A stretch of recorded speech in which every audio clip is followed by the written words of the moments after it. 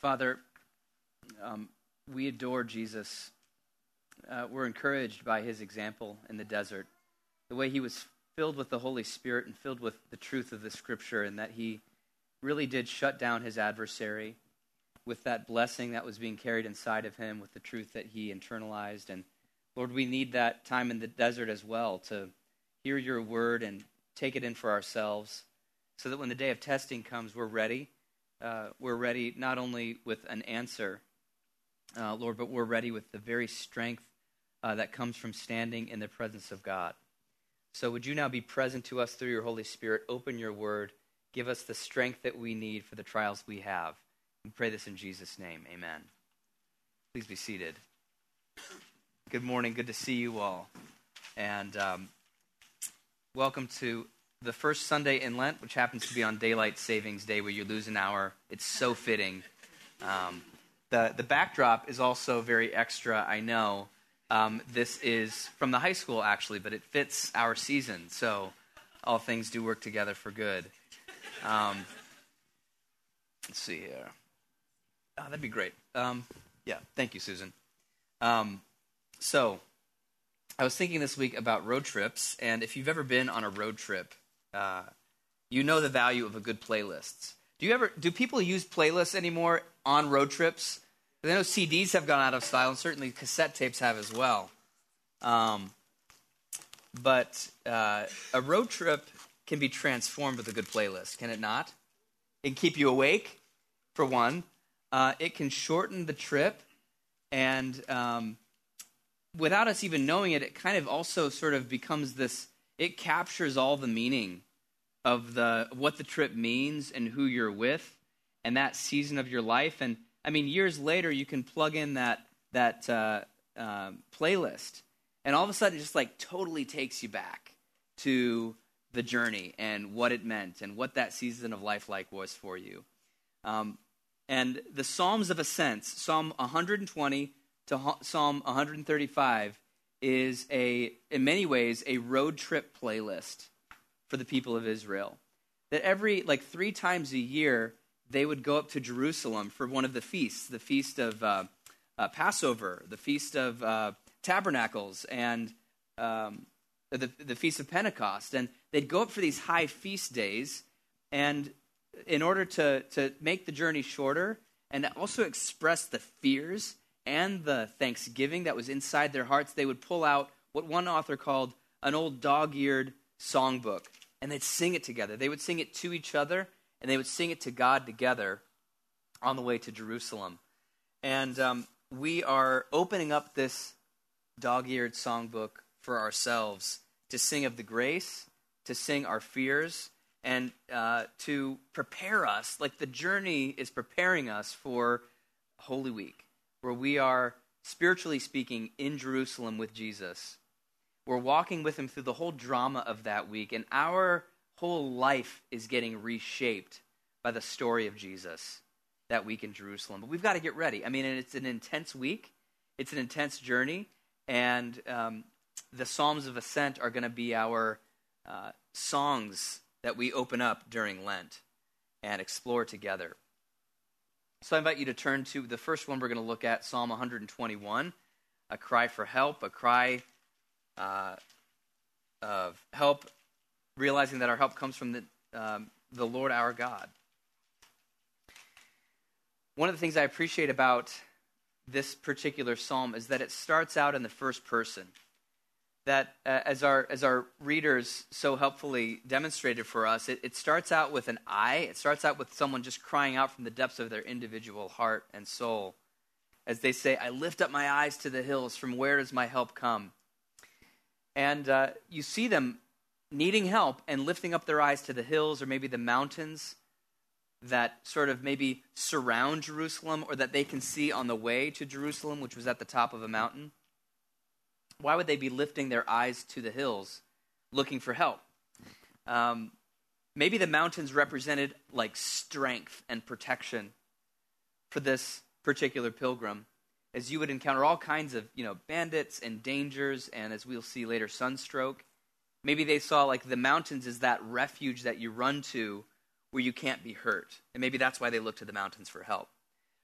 It could also be that the mountains represented help from the outside, from some people who were coming over the edge or already at the top of the mountain who could sort of rally like an army that was friendly to your cause, that could come rounding over the top of the mountain and make the bad guys go away. There were also pagan religious groups that would function at the tops of mountains. That was their worship center. And you could actually go to the top of these mountains and pay some money, and they would give you like an amulet or a charm and pray a prayer of protection over you as you travel. And it could have been a temptation for them. Maybe the mountains represented stability in a very unstable situation. If you're a pilgrim, your whole life is in flux, and nothing is set, and you're sleeping in a different place every night. And so maybe it's like, man, the mountains represent something that doesn't change. It's this point of reference around which I understand my world. What mountains catch your eye when you're under stress? It could be strong people. Strong people can be like mountains. Strong women, strong men who promise to make the bully go away or to make the problems go away, who will protect you and rally to your cause, fix your problem. Or it could be like a strong institution that has a long memory, or maybe a tradition, a strong tradition. Those can be like mountains in a chaotic world where everything has changed, but man, I've got this. It's always been there for me, this tradition, this school, this church tradition, this government, this military. These have always been there for me, and maybe that's the mountain we look to, and we're like, we're needing help. And I lift my eyes to the mountain. The mountain could be simply anything that takes the anxiety away. Anything in your life that feels secure and feels strong and feels predictable. It could be as simple as a workout regimen in the morning, or a glass of wine in the evening, or looking up your retirement account.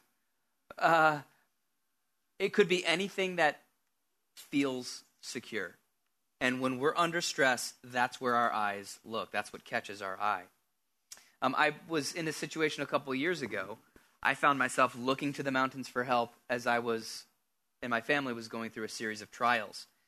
At the time, we were living in a 2-flat, and so we were on the second and third floors. That was our unit.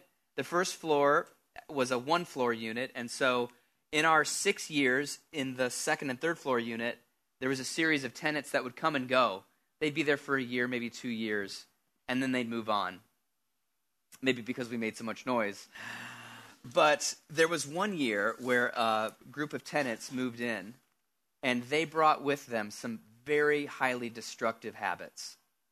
One of the things that they did was they began to smoke indoors, and the secondhand smoke wafted into our children's rooms at night or during the day or whenever they decided to smoke. And so that secondhand smoke, not only did it make it harder for us to relax inside, but it also just gave us that anxiety of, is it going to damage our kids' long-term health? And is there going to be any end to this? Are we going to have to move out? They would also begin to run the vacuum and cook noxious-smelling food right as we were trying to go to bed. And so when you've got 4 kids and sleep is really precious, and you're losing sleep because the vacuum's running and the food is cooking, man, it can be so frustrating and disruptive. They also finally ran a palm reading business out of their apartment. And I began to have some like nightmare images that would flash in my mind right as I was falling asleep, and I would wake up and be awake for a long time. I didn't know when this was going to end, but I was looking to the mountains for help. Several months into this situation, I got into a bike accident. Just a simple hitting a pothole, going over the handlebars, and hitting my face. I was knocked unconscious. I landed in the emergency room. And even though I was able to recover quickly, thankfully, and we had medical insurance, thankfully, we got hit with some unexpected ambulance bills and hospital bills that totally blew us away. I remember getting yet one more bill, this one, the largest one yet. And I was about to go do a Bible study with my son about fear. And I remember taking that with me and saying, August, this is what I'm afraid of. I don't know how I'm going to pay this, but I'm looking to the Lord for help. not long after that, I was placed on a jury for a gang-related murder case, and that was kind of the last one of the trials to really hit. But I remember praying specifically about the medical bill, and to me it would just be like, hey, just a mountain of cash actually would be really nice. And one of the things that I heard, I don't always hear from the Lord when I pray, but this is one of the times that I did. And I heard the Lord say to me in a way that my heart could understand clearly. It was him saying, this is a small thing for me. This is a small thing for me. And when the Lord spoke that, I felt his hugeness. I felt his authority, not only over the problem, but also over heaven and earth, over money seemed so small in comparison to the holiness and the sovereignty of God. And that's really the direction that the psalm is pointing us to. It begins saying, I'm looking up for help. The rest of the psalm is talking about the Lord, his protection, his character, his nature, his hugeness, his foreverness, which I understand is not a word, but helps us understand the nature of God as it relates to our problems and as it relates to the pilgrimage that we're on. Verse 2 says this, my help comes from the Lord, the maker who made heaven and earth. And I'm reminded there is that, thinking of God at the beginning of creation, Genesis 1 and 2, where he doesn't just make all those Judean mountains that the pilgrim was looking up to. And he doesn't just make the pilgrim. And he doesn't just make Israel. I mean, he creates heaven and earth. He creates earth, but he also creates this whole unseen dimension that we can participate in, but we can't see with our physical eyes, which is the dimension of heaven. And this dimension where there's angels and archangels and all the company of heaven and a whole drama going on that we can't see. Like, he's Lord over that too. And if he's Lord over heaven and earth, if he's the maker of heaven and earth, any problem is a small thing for him. Because he's made strong people and strong institutions and strong traditions and strong mountains and anything else that we would look to for our salvation. The mountains of this life may catch our eye, but it is the Lord that catches our life, especially when we're in trouble. I love the word help here. My help is in the name of the Lord. This is a word, it's a rich word. The Lord uses it in Genesis 2:18 to describe Eve. Says, hey, it's not good for man to be alone. I'll make him a helper who will be with him. And this companion, it's used for the most part of God. God saying, I'll be I am here. I am your help. I'm going to be right by your side. It's this rich word that means one who comes to our rescue and brings just the right resources in our time of need. Just the right resources in our time of need. And I certainly felt that and saw that in time. The Lord provided resources, just the right ones that I needed in that season of trial, that our family needed. On the one hand, the Lord is the maker of heaven and earth, but listen, on the other hand, he's right there with you. He's like your best friend. He's like that. If you have a sibling that, like, man, things go bad, you're calling your sibling, you're calling a parent, they're like walking with you through this, your best friend. The Lord is like that. He may have created you, he may have created all of heaven and earth, but he cares so much, he's going to walk with you through your trial. Verse 3 describes this sort of withness of God, his closeness. He will not let your foot be moved. He who keeps you will not slumber. You can even hear this coming from the pilgrim's friend. So you know how our psalm reading had two people. There's the first pilgrim, the pilgrim of verses 1 and 2, who's crying out to help and saying, yes, my help is in the name of the Lord. But then it's almost as if you hear like a friend coming right next to them saying, hey, he's not going to let your foot be moved. He who keeps you will not slumber. I love what Dietrich Bonhoeffer says about Christian community and how much we need the strength of God's truth in someone else's heart and in someone else's voice when it's faltering in our own. He says this, the Christian needs another Christian who speaks God's word to him, to her. They need another Christian again and again when they become uncertain and discouraged. They need a brother or a sister to be a proclaimer of the divine word of salvation. The Christ in their own heart is weaker than the Christ in the word of his brother. The Christ in their own heart is weaker than the word of Christ in their sister. Their own heart is uncertain.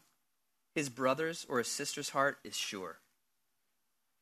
Sometimes we need that sure, certain articulation of the goodness of God from a brother or a sister who can deliver us God's truth in a way that our hearts can hear.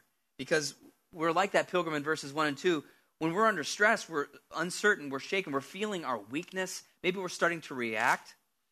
And so we need to hear that gospel from the outside, from our friends, from the liturgy on Sunday or in the daily office, from friends, from pastors, through the preached word of God.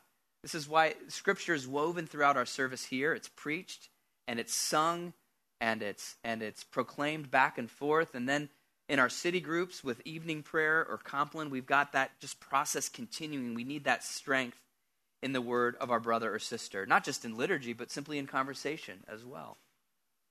And then sometimes we switch roles. During the trial, my wife and I had to switch roles. Sometimes the word of Christ was sure in me, and I was speaking the gospel to her about how the Lord would see us through this. And sometimes I would be the one who was shaky, and I would need to hear the gospel and the promises of God from her. One of the reasons that we need this sure word of God that we see in Psalm 121 is that we are tempted when we're stressed to project onto God what we're feeling. Have you ever done that? Have you ever projected onto God your own weaknesses and just assumed, hey, God doesn't even want to hear from me right now because he's lost interest in me? One writer says this, we suppose that God's interest in us waxes and wanes in response to our spiritual temperature. You ever felt that? Like, my spiritual temperature is low and I'm feeling stressed. God probably doesn't want to hear from me right now. He's probably stopped paying attention. And here's kind of a new dimension that we need to hear of God's goodness in verses 4 and 5 of Psalm 121. Behold, which is another way of saying, hey, listen, he who keeps Israel will neither slumber nor sleep. So, I mean, look, we all get sleepy. We all, especially on daylight saving Sundays, our bodies can not be keeping up with the demands of life. But he who keeps Israel doesn't slumber, he doesn't sleep. Don't project the sleepiness of human beings onto the living God. And then verse 5, the Lord is your keeper. The Lord is your shade at your right hand. You have this picture of God being sort of like a vigilant keeper who's like watching over you the same way a really tough and trustworthy shepherd would watch over his sheep, protecting sheep from wolves, protecting sheep from lions, or maybe think about like a watchman over a city who's like staying awake and like scanning the horizon for threats because there are precious people, his or her own family, behind those walls. And so I'm going to watch and scan the horizon. I'm going to be the keeper of this city. I was thinking about just the role that mothers play and fathers play when a new baby comes into the world and how much you need a vigilant keeper when you're an infant. You need someone who's going to be awake at night and who's going to respond to those cries, who's going to feed the baby, who's going to protect the baby from danger, who's going to change the baby's diaper and help the baby get back to sleep. And there's a constantness and a watchfulness that a baby needs. And it's not like you just set the baby loose and, okay, now you're in the world and you're crying, so I don't want to be around you anymore. It's like, no, the mother that loves that child is going to lean in when the child needs it most. And that's how God is. God's a vigilant keeper over you, whether you're sleeping, whether you're a hot mess, whether you're under stress, whatever it might be. He's watching over you. He cares about your life. He also sees you. He's at your right hand. he can see the impact this is having on your soul, on your body, the worries that you carry. He's working day and night to take care of his kid. Whether we see it or not, he's at the foot of our beds, watching over us as we sleep. I experienced this care from God once, actually right after the bike accident. For about 10 minutes, I was in a dreamlike, semi-conscious state. I don't have any memories from that time. I apparently was like talking to high schoolers that were coming back from school, and I was like bloody. I was like right there on the street. It was I was helpless. I had fallen onto Clark Street in the middle of the day. I could have been hit by a car.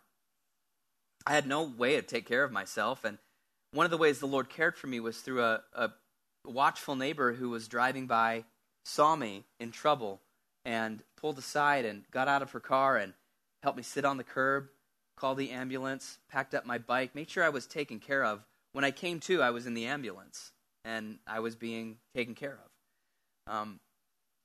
The Lord provides all kinds of ways where he keeps us. He keeps our very life, not just spiritually, but physically as well, and financially, in all kinds of ways. He's right at our side, unsleeping, protecting, and caring for us. One way that he protects us is from malicious forces in nature. There's verse 6 talks about the sun shall not strike you by day, nor the moon by night. The sun can burn so hot in the Middle East that it feels like a sunstroke. Maybe you've experienced this right here in the Midwest, that the sun, though it can give you light in life, can also give you sunstroke and cancer and can seem to maliciously burn on you. You may have experienced this with people. Some of you may have felt the heat from someone who hated you without cause. Have you ever felt that? From family members, coworkers, your boss, people who put pressure on you, who breathe fire against you. It might be due to your commitment to Jesus that feels like a threat to them and that they hate you without cause for. It might be for some other reason as well. You just feel like for whatever reason, these people or this particular person really has it out against me. I was reading about North Korean Christians this last week, which brought this into sharp relief. There was someone who came out of a North Korean prison, and she was a Christian, and she recounted the horrors of being in the labor camp. You got up at 5 a.m., and you were not given much food or drink at all, but you were made to do sort of degrading work, grueling work that broke your body. At night, if they had found out that you were a Christian, at night you were placed in a cage. The cage was not tall enough to stand up fully in. You couldn't stand up in the cage, but you couldn't quite lay down and stretch out either. They made the cage so that you had to crouch, and so that you were never quite comfortable. And that's where you would go at night. And then in the morning, they would get you out of the cage, and they would make you work. So there's cruelty in this world, and sometimes it's aimed at us. Sometimes it's specifically designed to cut down our life or our spirits. Maybe you've never thought about the moon striking you by night. Like, does the moon actually strike anybody? It's kind of beautiful, but it's also haunting. The ancients thought of the moon as sort of symbolizing mental illness, so that the moon's effect on you could bring you to a place of lunacy, which is where that word comes from, or being moonstruck. So we might think of the moon as just emotional pain, spiritual pain, mental illness, anxiety, depression, the stuff that does haunt us in the middle of the night. The person who spoke about the North Korean prison camp said the worst part was not the beatings, and the worst part wasn't the cages. The worst part was the politics classes that they had to go to at night. It was twisted thinking, propaganda that was being force-fed into their souls every night. They said that was the absolute worst part of the whole experience. So where's the Lord in all this cruelty? He's the vigilant keeper of our life along the pilgrim way. He's that merciful shade right at our right hand who's protecting us from the harmful rays of the sun. The sun's still shining, and it's still hot, but he's the shade right at your right hand, protecting you from being burned or harmed, protecting you from the moon, who can't haunt you. Evil in this world can attack us from the outside, but the Lord's protection is strong so that it doesn't get in the inside of our life. And this is the great truth of Romans 8, that though there's all kinds of trials that we endure in this life, ultimately it cannot get to us. Ultimately, it cannot undo us with evil. If we are in Jesus, he is at our right hand, shielding us from condemnation. He's also at the right hand of the Father, interceding for us. And cages can't stop him from doing that, nor can propaganda or enemies or anything seen or unseen. The Lord is our great keeper. He's our help and he's our keeper. And he does deliver us from evil. Verse 7 describes this. The Lord will keep you from all evil. He will keep your life. I think there's a couple different ways to understand this, both of which have meaning for us. Sometimes it means he actually does deliver us from the actual evil circumstances. And that's why we pray in the Lord's Prayer, please don't put us through, deliver us from evil. Please don't put us through trials. Deliver us from the bad things of this life. And he does that. He does that even in North Korea. The woman who tells of what happened, the Lord actually provided miraculous escape from that prison camp. And we experienced this in our family as people prayed us through our trials. I remember we were with a small group of people who had been praying specifically for our housing situation, praying fervently for us. And while we were with them, I turned my phone back on, and I got a voicemail from my landlord saying, I'm asking the tenants to leave because of a lack of payment. And man, we rejoiced and feasted together that night. It was so sweet. I can still remember them cheering for us and surrounding us in the kitchen. So sometimes the Lord does deliver us from the trial. Sometimes the Lord delivers us through the trial. And this is also important because he takes what is terrible and awful and he redeems it, and he makes space in our soul to receive more of his glory. And this is right at the heart of the mystery of the cross of Christ, where he is able to come into the worst of situations and redeem those situations. And that's part of our journey. That's part of our preparation. In the cross of Jesus, we see that no matter how bad or unstable things are, God cares, God is present, God is near, God is not going to leave us alone. All we have to do is cry out to him in mercy, and he is ready to act in ways large and small. The Lord, he is our present help, and he's our keeper. He delivers us from trials and through trials. And that's true forever. It's not just true when our spiritual temperature is up. If we put our trust in Jesus, it's true forever. And Psalm 121:8 brings that to a conclusion as it says, you can just imagine that second pilgrim saying with all the confidence of their heart, the Lord will keep your going out and your coming in from this time forth and forever. From this time forth and forever. Whether you're going out or you're coming in, whether you're on the way to the holy city or coming back down to the rest of your life. The Lord God, maker of heaven and earth, the God of Israel, he's going to restore everything, and he's going to be with us. The sun might be shining in a malicious way on you as you go through trials, but the Lord's face will shine forever in the way the sun never could. The sun's going to burn out, and so will any malicious force set against your life. It eventually will burn out, but the Lord's face shines forever. His goodness is forever. I just want to encourage you this Lent to let the face of the Lord shine on you now, as it will for all eternity. Don't be surprised, my friends, at the trials you face during Lent.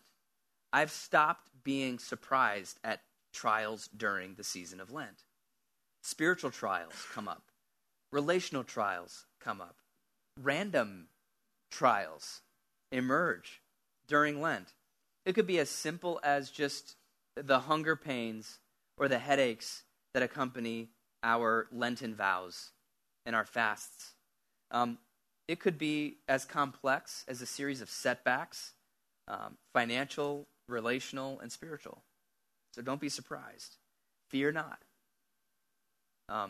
The Lord will keep your going out and your coming in from this time forth and forever. I want to invite you to lean in this Lent with me and with the whole church when the trials come up. I'll tell you one thing I did last year was there's a series of situations that were unfinished that I couldn't fix. You could call them trials, you could call them problems, whatever it might be. And I just made a list of things that I was giving to God and going, Lord, in this Lent, I want to see you work in my life. I want to see you work in these circumstances. And I just kept it with me and would write down, a new thought would come to mind of, yeah, I need to give that to the Lord as well. And I wrote it down.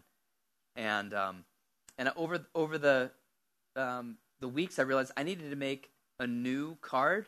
I believe I made a new card in Eastertide, which was all the ways that the Lord had provided, all the ways that he had worked. And so I've got 2 cards, and I see the trials, and I see the provisions, and in both of them I see the Lord God, the maker of heaven and earth, who's not going to let my foot be moved. And he's going to bring me through trials, and he's going to, in some cases, protect me from them. So I'm going to take a moment now, just before the Lord, where we take a moment to present our pilgrim souls, our past, our present, our future, to the Lord. I want to invite you to give to God. Maybe it's just in a form of a silent prayer, or maybe it's something that comes to mind that you want to write down, a trial that you're facing now on your pilgrim journey to Jerusalem. Maybe jot down some trials that you want to devote to him, and maybe put the date on there, March 2019. And let's just take a couple moments before the Lord God, the maker of heaven and earth.